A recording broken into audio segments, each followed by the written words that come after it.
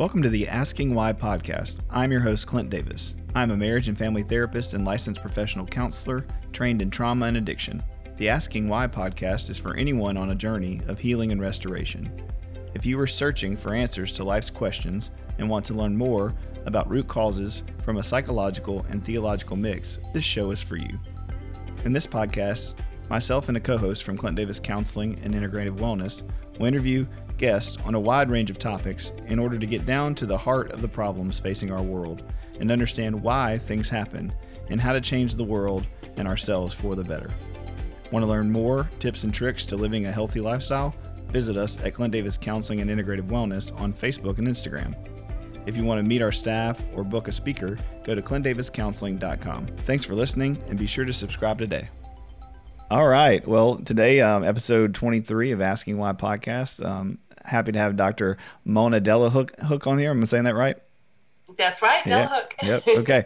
So we've been on here for about 15 minutes talking, and I've been following you on Instagram, following you on Facebook, social media, and you are just an amazing person that I look up to, that I respect in the world of neuropsychology, neuroplasticity, all the things that you're studying that I'll butcher if I try to talk about too much. And so you have a book called Beyond Behaviors. You have several books, but that's the one that's recent. And so part of the goal of the podcast today is to, talk to the average person that listens to our podcast, the average parent, the clinician, the nurse, the doctor, whoever's out there who's dealing with children, to give them a different perspective and kind of pair research with parenting skills and life skills to really help do no harm moving forward. And so I'm so thankful for you to take the time to be on here with me today and honored to have you. Oh, it's a joy for me to be here. I'm so excited. This is what I love to talk about. So thank you for having me. So first, tell us a little bit about kind of your story and what your background is and how you came about doing what you do. Well, my background is as a clinical psychologist. I decided I wanted to study. I found human beings very interesting from the time I was little. So I decided I wanted when I found out you could study human beings and it was called psychology, I just decided to do that in my teens. So I ran through my bachelor's and master's and PhD degrees in my, I just didn't take any time off. I ran straight through and I had my PhD by the time I was 26. Wow. So yeah. But think about like how much you know really at 26 versus later in life. Sure. I didn't have kids yet but I was a student.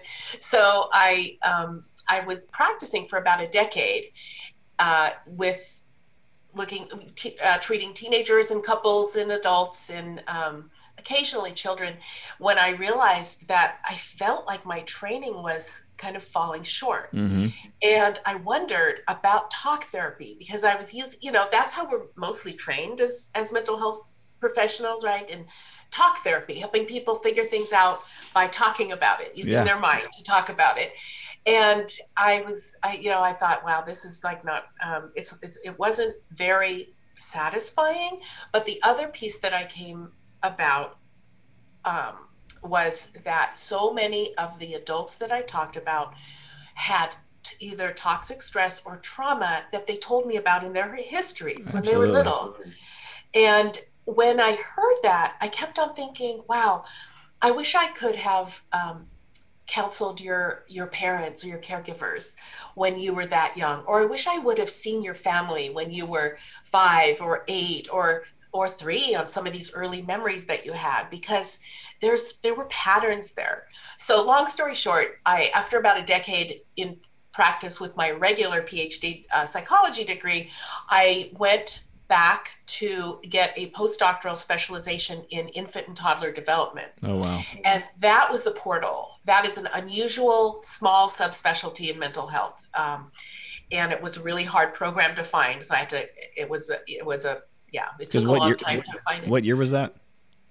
And that was in, the program started, one of them was in 1997. The other one started in 1999 to 2001. That's so interesting because, I guess what the diagnosis for PTSD and trauma was somewhere around 1984 or something, that we even put that in the DSM. So you're talking about 11 or 12 years after, really it even being a thing. And you're looking for some kind of program to educate you and teach you as a therapist on, the childhood issues with those things. And I tell people all the time, like this idea of parenting, is a new concept. Child psychology in the 50s. I mean, so we're still, in the infancy stage of understanding, child development and brains. And yet, you could see those missing pieces. I mean, I think that's very similar to my story, and going to Fuller and coming back out and coming back to Louisiana and being very trauma informed from my own work in the EMDR and my own personal therapy. And then also just learning things there, and then coming back and being like, wait, not everybody is trained in systems theory and trauma. And, and you're just like, hold on, we gotta figure out a system here where, these people can get help. And because when you work with trauma victims, you start thinking about the preventative. You start thinking about, okay, well, this all happened 30 years ago, 40 years ago, 50 years ago, and it's going to keep happening if we don't do anything about the current. So I think that's one thing I love about you, is this, just that passion for educating parents, educating caregivers, anybody dealing with children, to prevent these things that we have seen all these adults suffer with and struggle with as adults. So that's awesome. Thank you. No, sure. I'm glad you pointed out that this is an emerging field, because truly, you're right. Our studying of trauma in the 80s. Now, for some people who are younger, that the 80s might seem like so long ago, like when you were born. Yep. But in the history of our field, the transformations of information that have come in the last decade and a half, even the decade of the brain officially was in the 1990s right. to 2000. And so really it hasn't trickled down in any big way yet in education or in the way our psychology field is training. It's coming in, it's trickling in, of course, because trauma, especially with trauma-informed care for adults, finally the embodied experiences, right? And body the famous book by Bessel van der Kolk, The Body Keeps the Score, right? Yep. That was just a real game changer. A game changer, a call to the world that there is so much more going on. And then so once I studied that, I realized that these behaviors that are so often given a DSM diagnosis, those are children that I would be called into the school district for an IEP or a meeting, or a pediatrician referring a parent to me for a child with challenging behaviors. I realized that the pathways that help human beings control their emotions and behaviors are the same pathways that cause trauma in some people. Yep. And that the information wasn't yet translated into how we view children with extreme challenges in their emotions and behavioral control. Right, because it's barely transferred over to those of us who, quote unquote, are the normies who, don't have any necessarily different difficulties. And that's one thing that I find interesting, because I think what's so beautiful about what you're talking about is the population you're talking about is a huge number of people, but also, when what is it, TBRI and we're close to TCU. So a lot of people have been over to TCU for TBRI training, and I love that.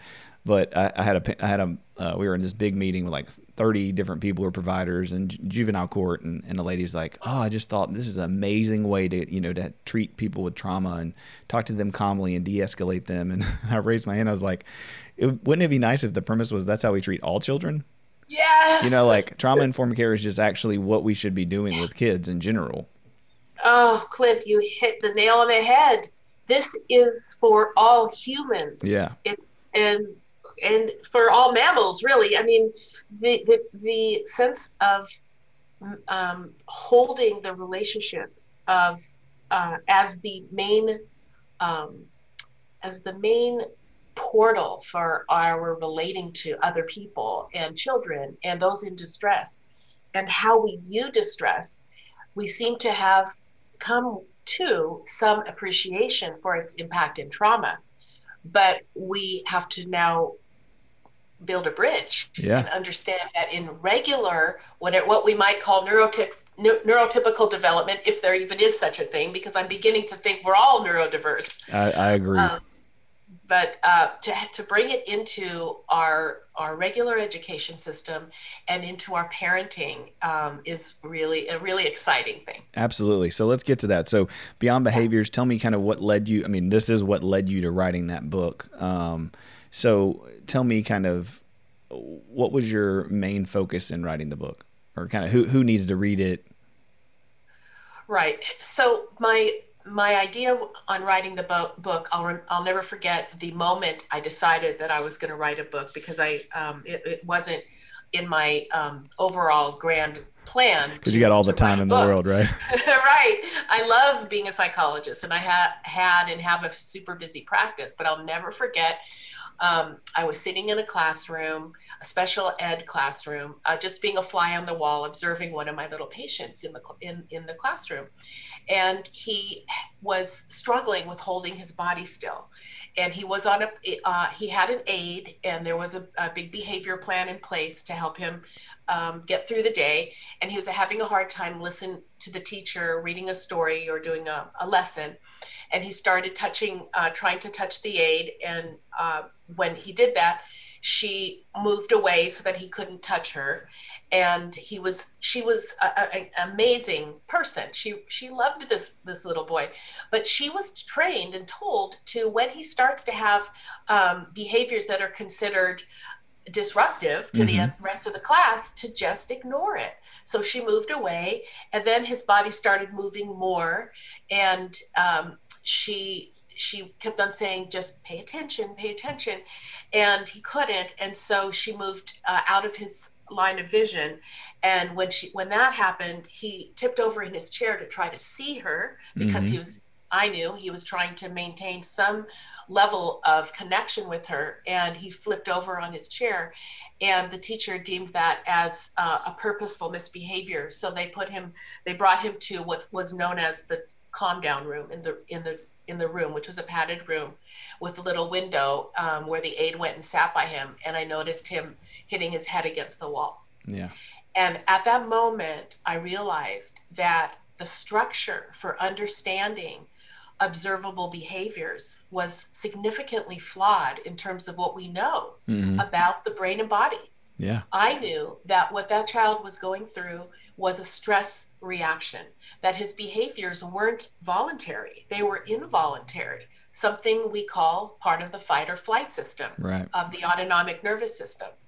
And indeed, he was the proof was that the more the human connection was taken away, the worse his behaviors became, because he was more desperate to connect. Yeah. And that's when my idea for Beyond Behaviors was born, because by that time I had hundreds of stories, similar stories. Yeah, for sure. And I wanted to wait until I had hundreds, because I certainly didn't want to and I don't want to distress parents or teachers.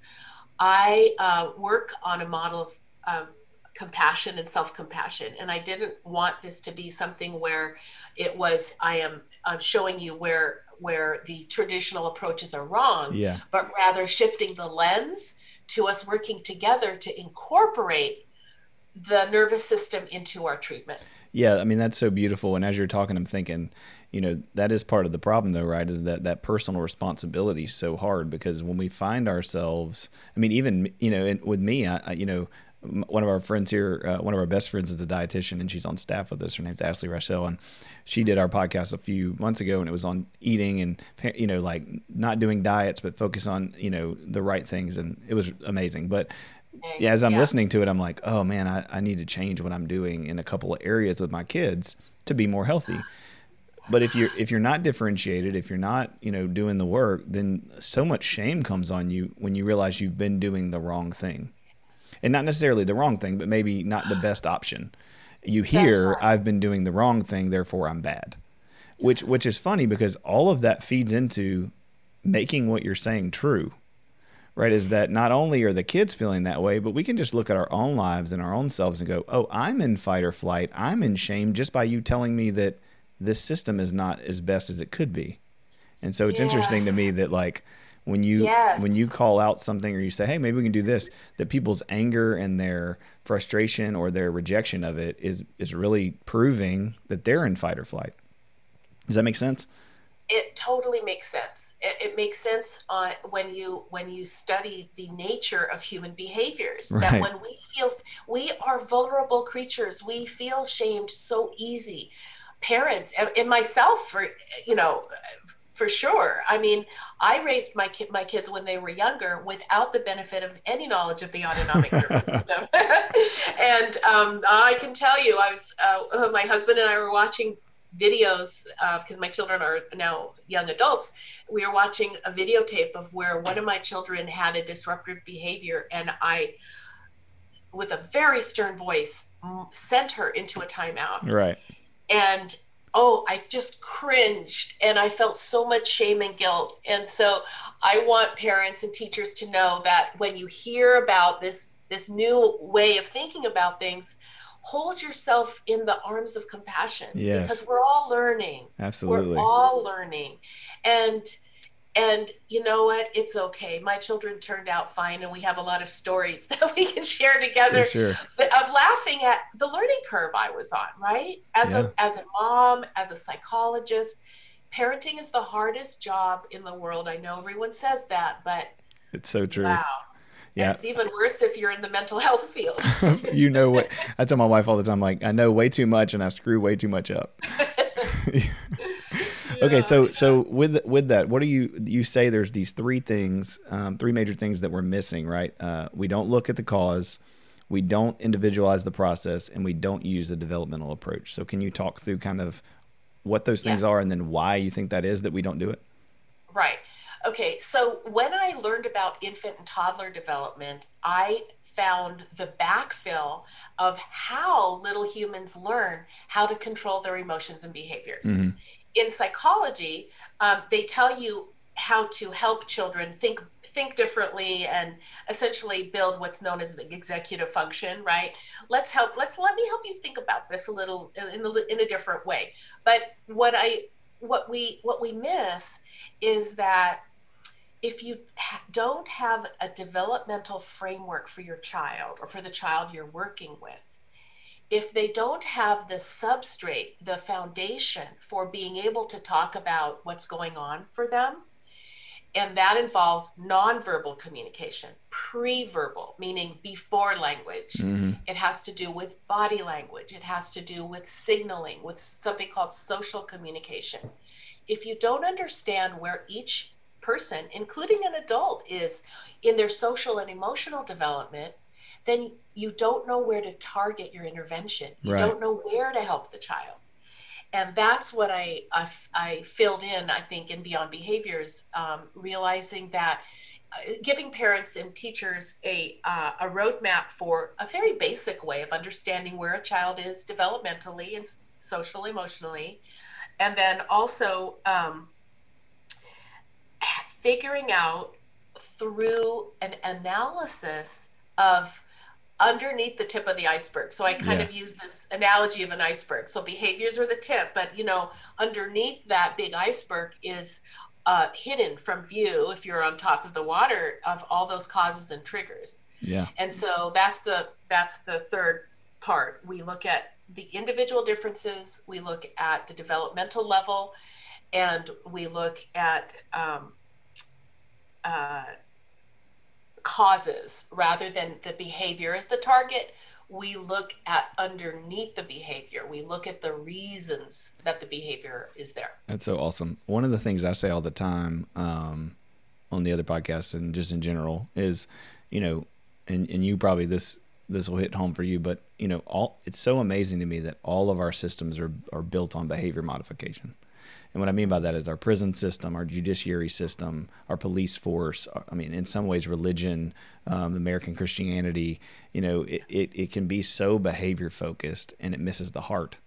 And not only does it miss the heart, but it misses the mind and the soul and to us would be measurable neurology, which is so so amazing. It's that if you study the brain like you do, if you study children and adults and trauma, which we've been able to do more in the last couple decades, you see this pattern that, oh, it's not about behavior, and for me as a Christian, God says that, like, it's not about your behavior. It's not about what you can do. It's not about what you can't do. It's not about what you can earn or what you lose.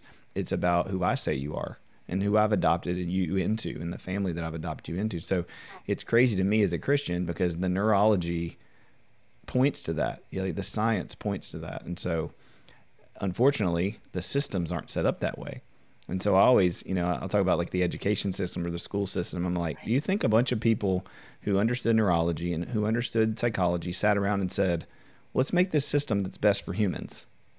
No, No, it's and the history of that is so interesting because, when the science of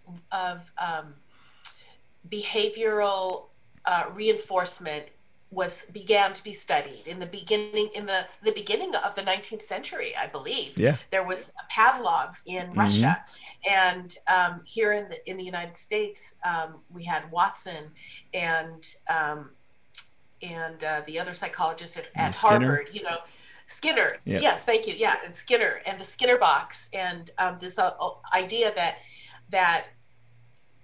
they created a very interesting science around behavior modification of animals. Yeah. So in those original rat studies, it was very interesting that you could train a rat to do a certain thing to get a couple pellets, right? And then measure those in scientific studies, measure what the outcome was. So it was a very interesting study. This, of course, was way before. Back then, they had kind of a homunculus idea of the brain, right? Little pieces of the brain all cut up, but that wasn't interacting with each other. But so then you have this interesting study of behaviorism, and then it got taken up by probably a well-intentioned scientist, Ivar Lovaas, right. Studying at the University of Washington, who was trying to help children with bad self-injury behaviors, right? And difficulties with communication and all that. So this idea of looking at behavioral management got picked up by those in the child development support field, somehow related to autism, got into UCLA where Ivar Lovaas had a lab. And a lot of people don't know this, but they had electrified floors where children were placed without shoes on. And when they were engaging in certain behaviors, they were shocked. Right. And so they stopped the behavior. But I'm not sure in those early studies if they found out what happened to the emotional lives of those children. And I can only imagine that their anxiety and their fear of the world was off the charts. So long answer to what you said. We have a very long history of focusing on behaviors, and the education system picked it up. And I don't think our current mental health system has contextualized it properly enough yet. Yeah. And the reason I'm able to say that with certainty is now that I've been practicing for 3 decades, I've worked with children who had behavioral techniques and certain types of ways that they were treated when they were young, who are now adults and talking about it.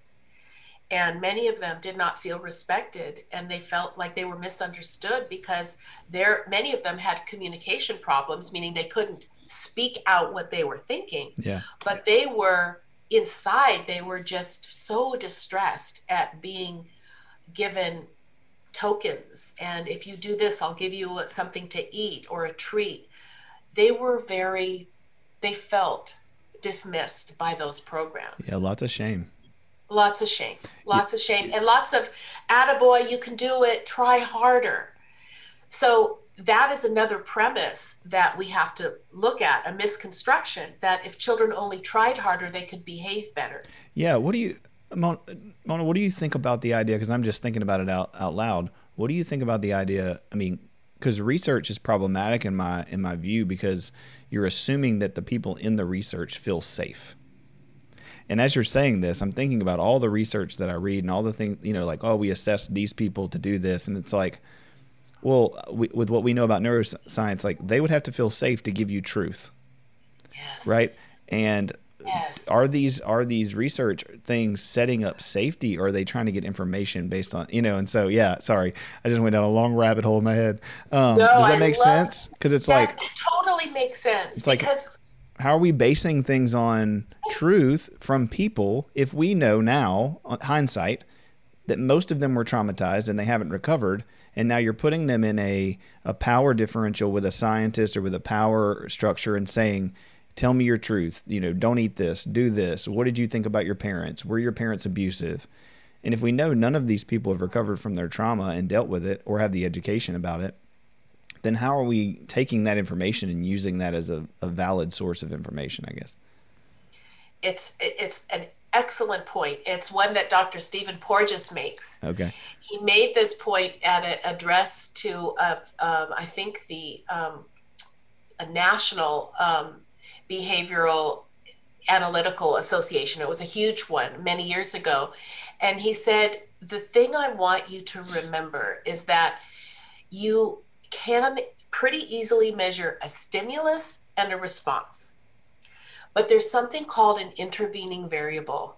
And the intervening variable is the individual in the middle. Right, the person. It's the nervous system of the person. And if you don't measure that, which brings us into something called chaos theory, because it's very difficult to do complex research. It's very easy to do simple research, Absolutely. Right? And so we have all these quote unquote evidence-based programs that public funds are used for because there's evidence behind them, but who's scrutinizing, like you said, the quality of those research projects? Because none that I know of included physiological state as the intervening variable. Yeah, well, and what I was thinking is the reason that I'm so confident, and it sounds, I know you and know you're so confident, and others, Dan Siegel, Tina Bryson, these amazing people are using neurology to shape and inform the way we parent, the way we do marriage, is that we actually have safe people in our offices who are being honest finally. Right, that we provide an area across socioeconomic status, across gender, across sex, across ethnicity, and the same patterns are happening in those offices. And it doesn't matter what any of those numbers are, what any of those kind of what you would say variables would be.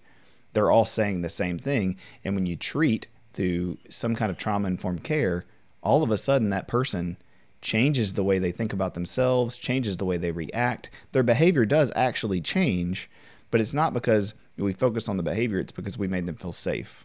Is that accurate? Brilliant. You nailed it on the head. It's not because we focused on the behavior.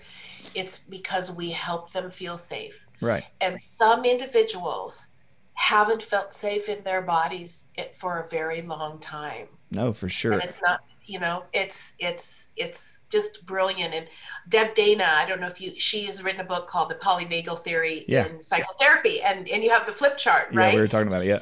Right. And so she says, people sometimes ask her and they say, well, it's interesting because it doesn't seem in your demonstrations, it doesn't seem like you talk about the presenting problem at all. You don't talk about why people came in to see you. And she said, that's right. We don't.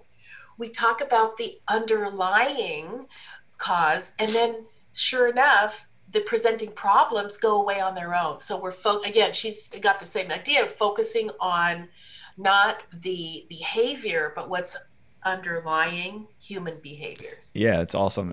And I know you're a person of faith, and I always use the woman at the well, and I won't go on a long tangent about it, but Jesus does at the end say, go and sin no more, essentially, like, go and do healthy behaviors. But there are so many things he interacts with her, and being with her and loving on her and drinking with her and letting her tell her own version of the story, right? That is all polyvagal theory, that is all trauma informed. And then it gives him the opportunity to address her behavior. But until she's made safe, until she's seen, until she's known, until she's able to tell her own story, in the way that she wants to tell it, whether true or not true, you don't get to changing the behavior, or at least changing the behavior for a long term. I mean, I think the behavior can change immediately, but it's going to also cause other behaviors or other situations.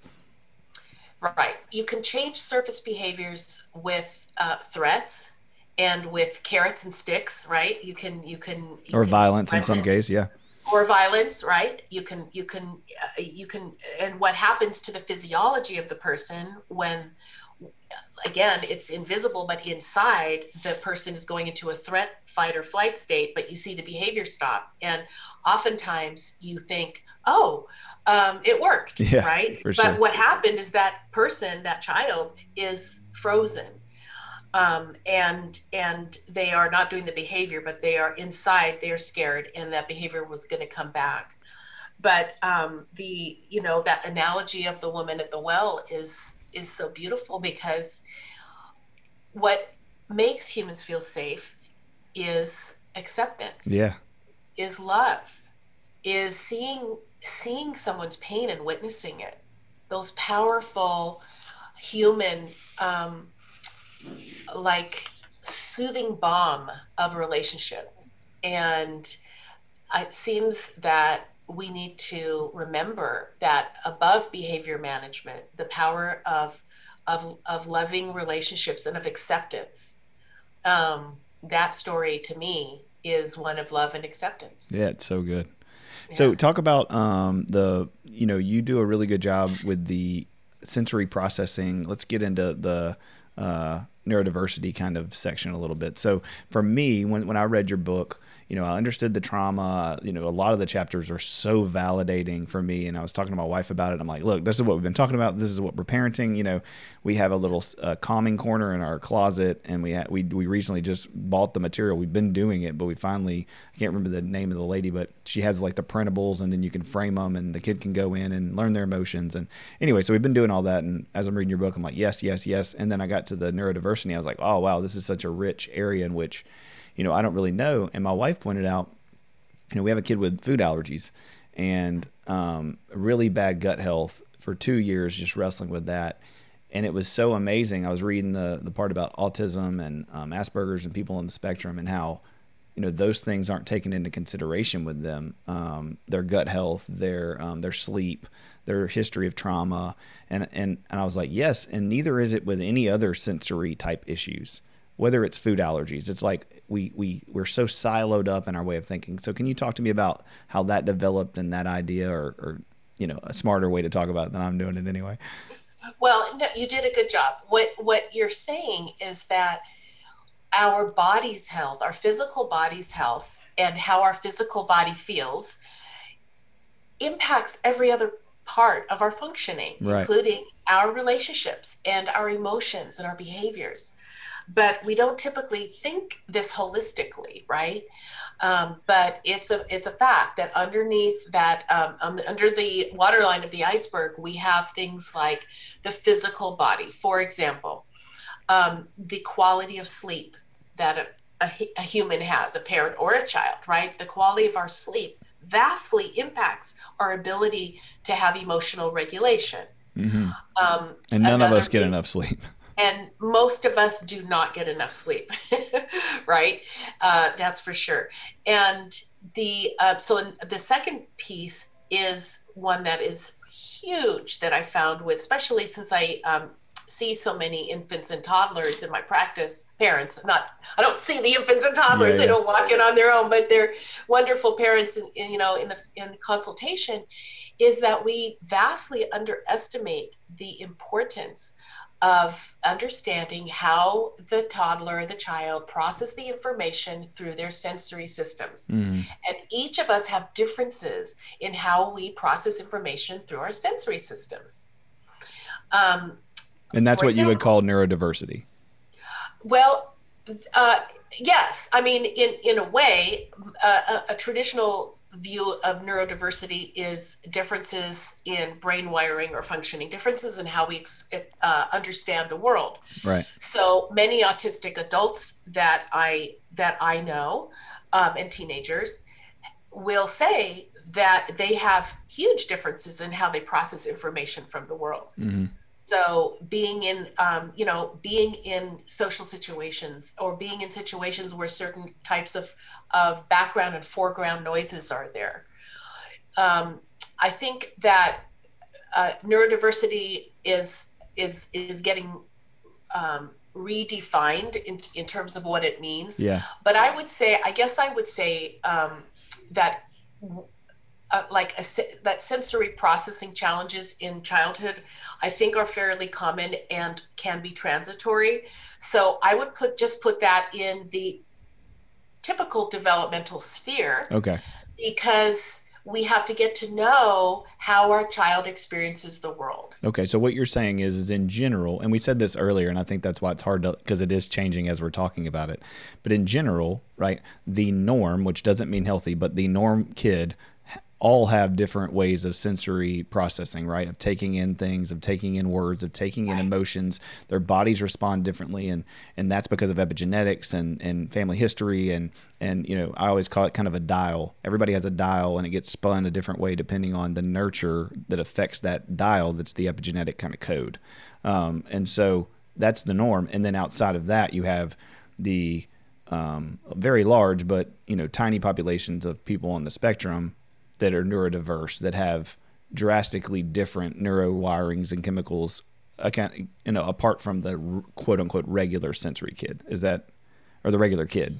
Yeah, exactly. And that's why it's called a spectrum, because there's such a spectrum. I like your analogy of the dial, right? How the dial is turned up or down, depending, like you said, on our epigenetics, on our genetics, on our constitution, on our prenatal environment, on so many different factors. Sure. But I think it's important for you to say it, because the average person just doesn't see that kids don't come out as like blank slate, right? As that's tabula rasa, that we still kind of pretend like it is the case. We do, exactly. And so the first thing I do when I see a child within a family is study how they take in the world. Yeah. So, a little toddler, for example, who hears things coming down the street, like a trash truck coming down the street, they can hear it rumbling, and then they might start looking around or get big eyes, right? That tells us that hearing is very sensitive. Yeah. And if a child in that situation, let's just take hearing, for example, if a toddler has sensitivities to auditory stimulation, meaning sounds or frequencies or volume, or it's not just volume, but it's a bunch of different things. Absolutely. Frequency. And if that child has these reactions and a caregiver doesn't see them and soothe the child and help the child know that they're okay, then there's a tendency for the child to develop kind of more of this free-floating anxiety, and oftentimes parents have no idea. They'll say things like, "Well, she just starts crying out of the blue," right? Or he does this weird behavior. He'll throw something out of the blue, and what I tell parents is that really there's always something going on, but oftentimes we don't realize what it is. Oh, yeah. And sensory processing is one of those differences that even pediatricians don't talk about it very much. There's a little controversy on it. It barely missed getting into the DSM-5, sensory processing disorder. So anyway, but to me, we could go on. We could do a whole nother podcast on that. We have to know how our kids, how they see, how they feel things on their skin, what they hear, how movement impacts them. Yeah, there's a huge connection to what kids eat and their gut health and their behavior. I mean, my kids, for sure, I can always tell. We try not to do it, but if they eat something with Red 40 or they eat something that's got 17 ingredients in it or whatever, they're always more irritated, more short-tempered. They don't sleep as well. Now, I'm hypervigilant to that because I know my kids have food allergies, and so I've paid attention to it.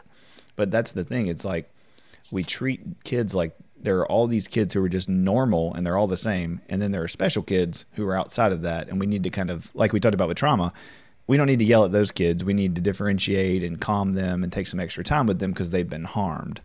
And it's like, Right. well, why don't we just take extra time with all of them, and just be Yes. so. All children need that extra time for us to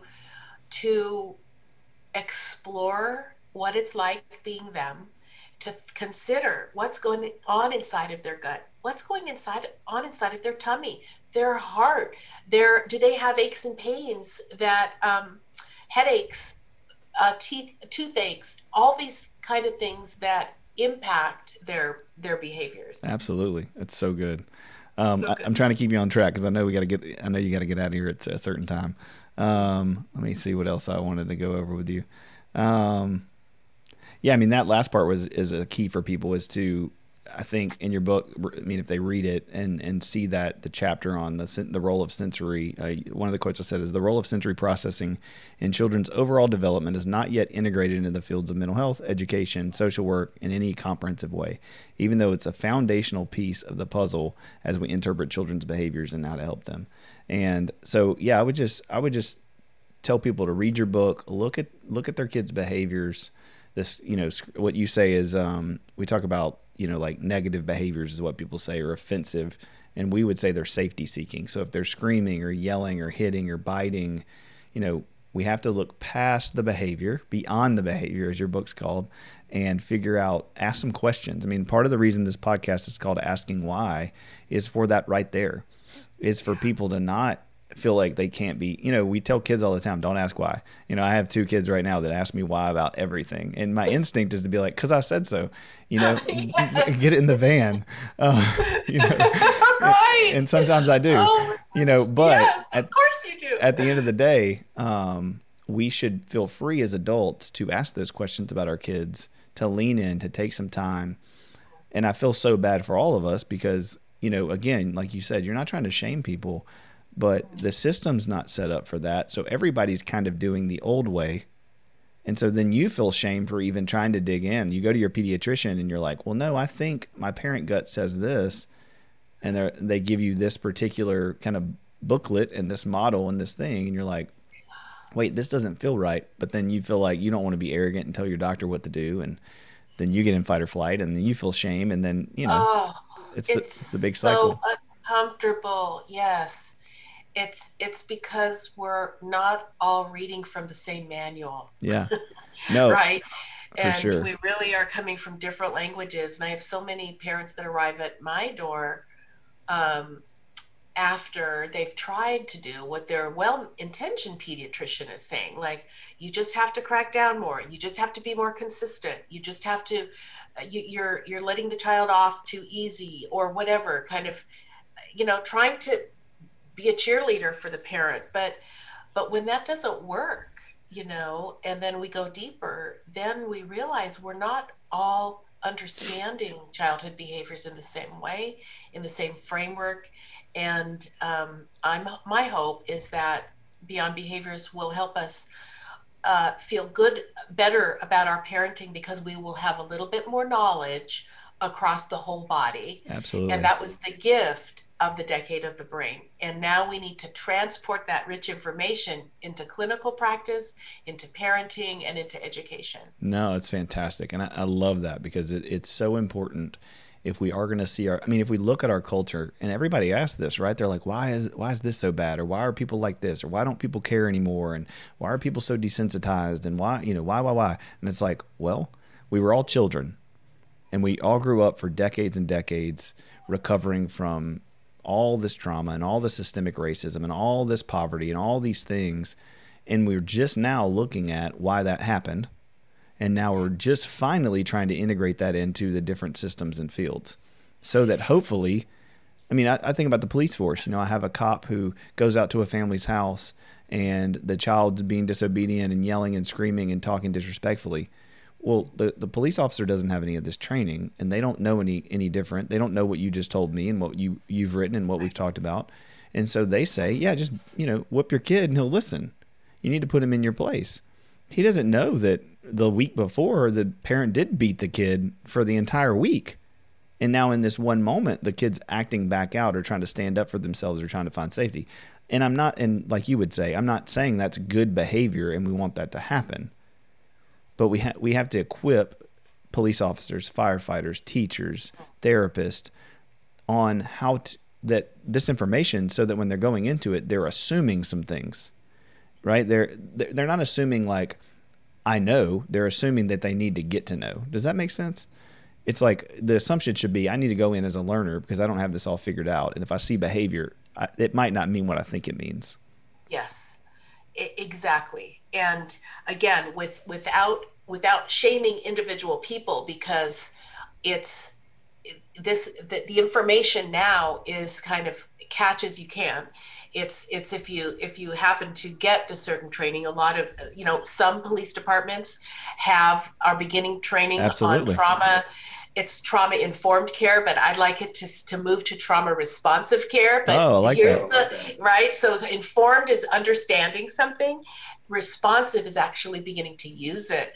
And I'm hoping that, and I am hopeful that education and law enforcement, if for no other reason than to stem the school to prison pipeline. Absolutely. Right?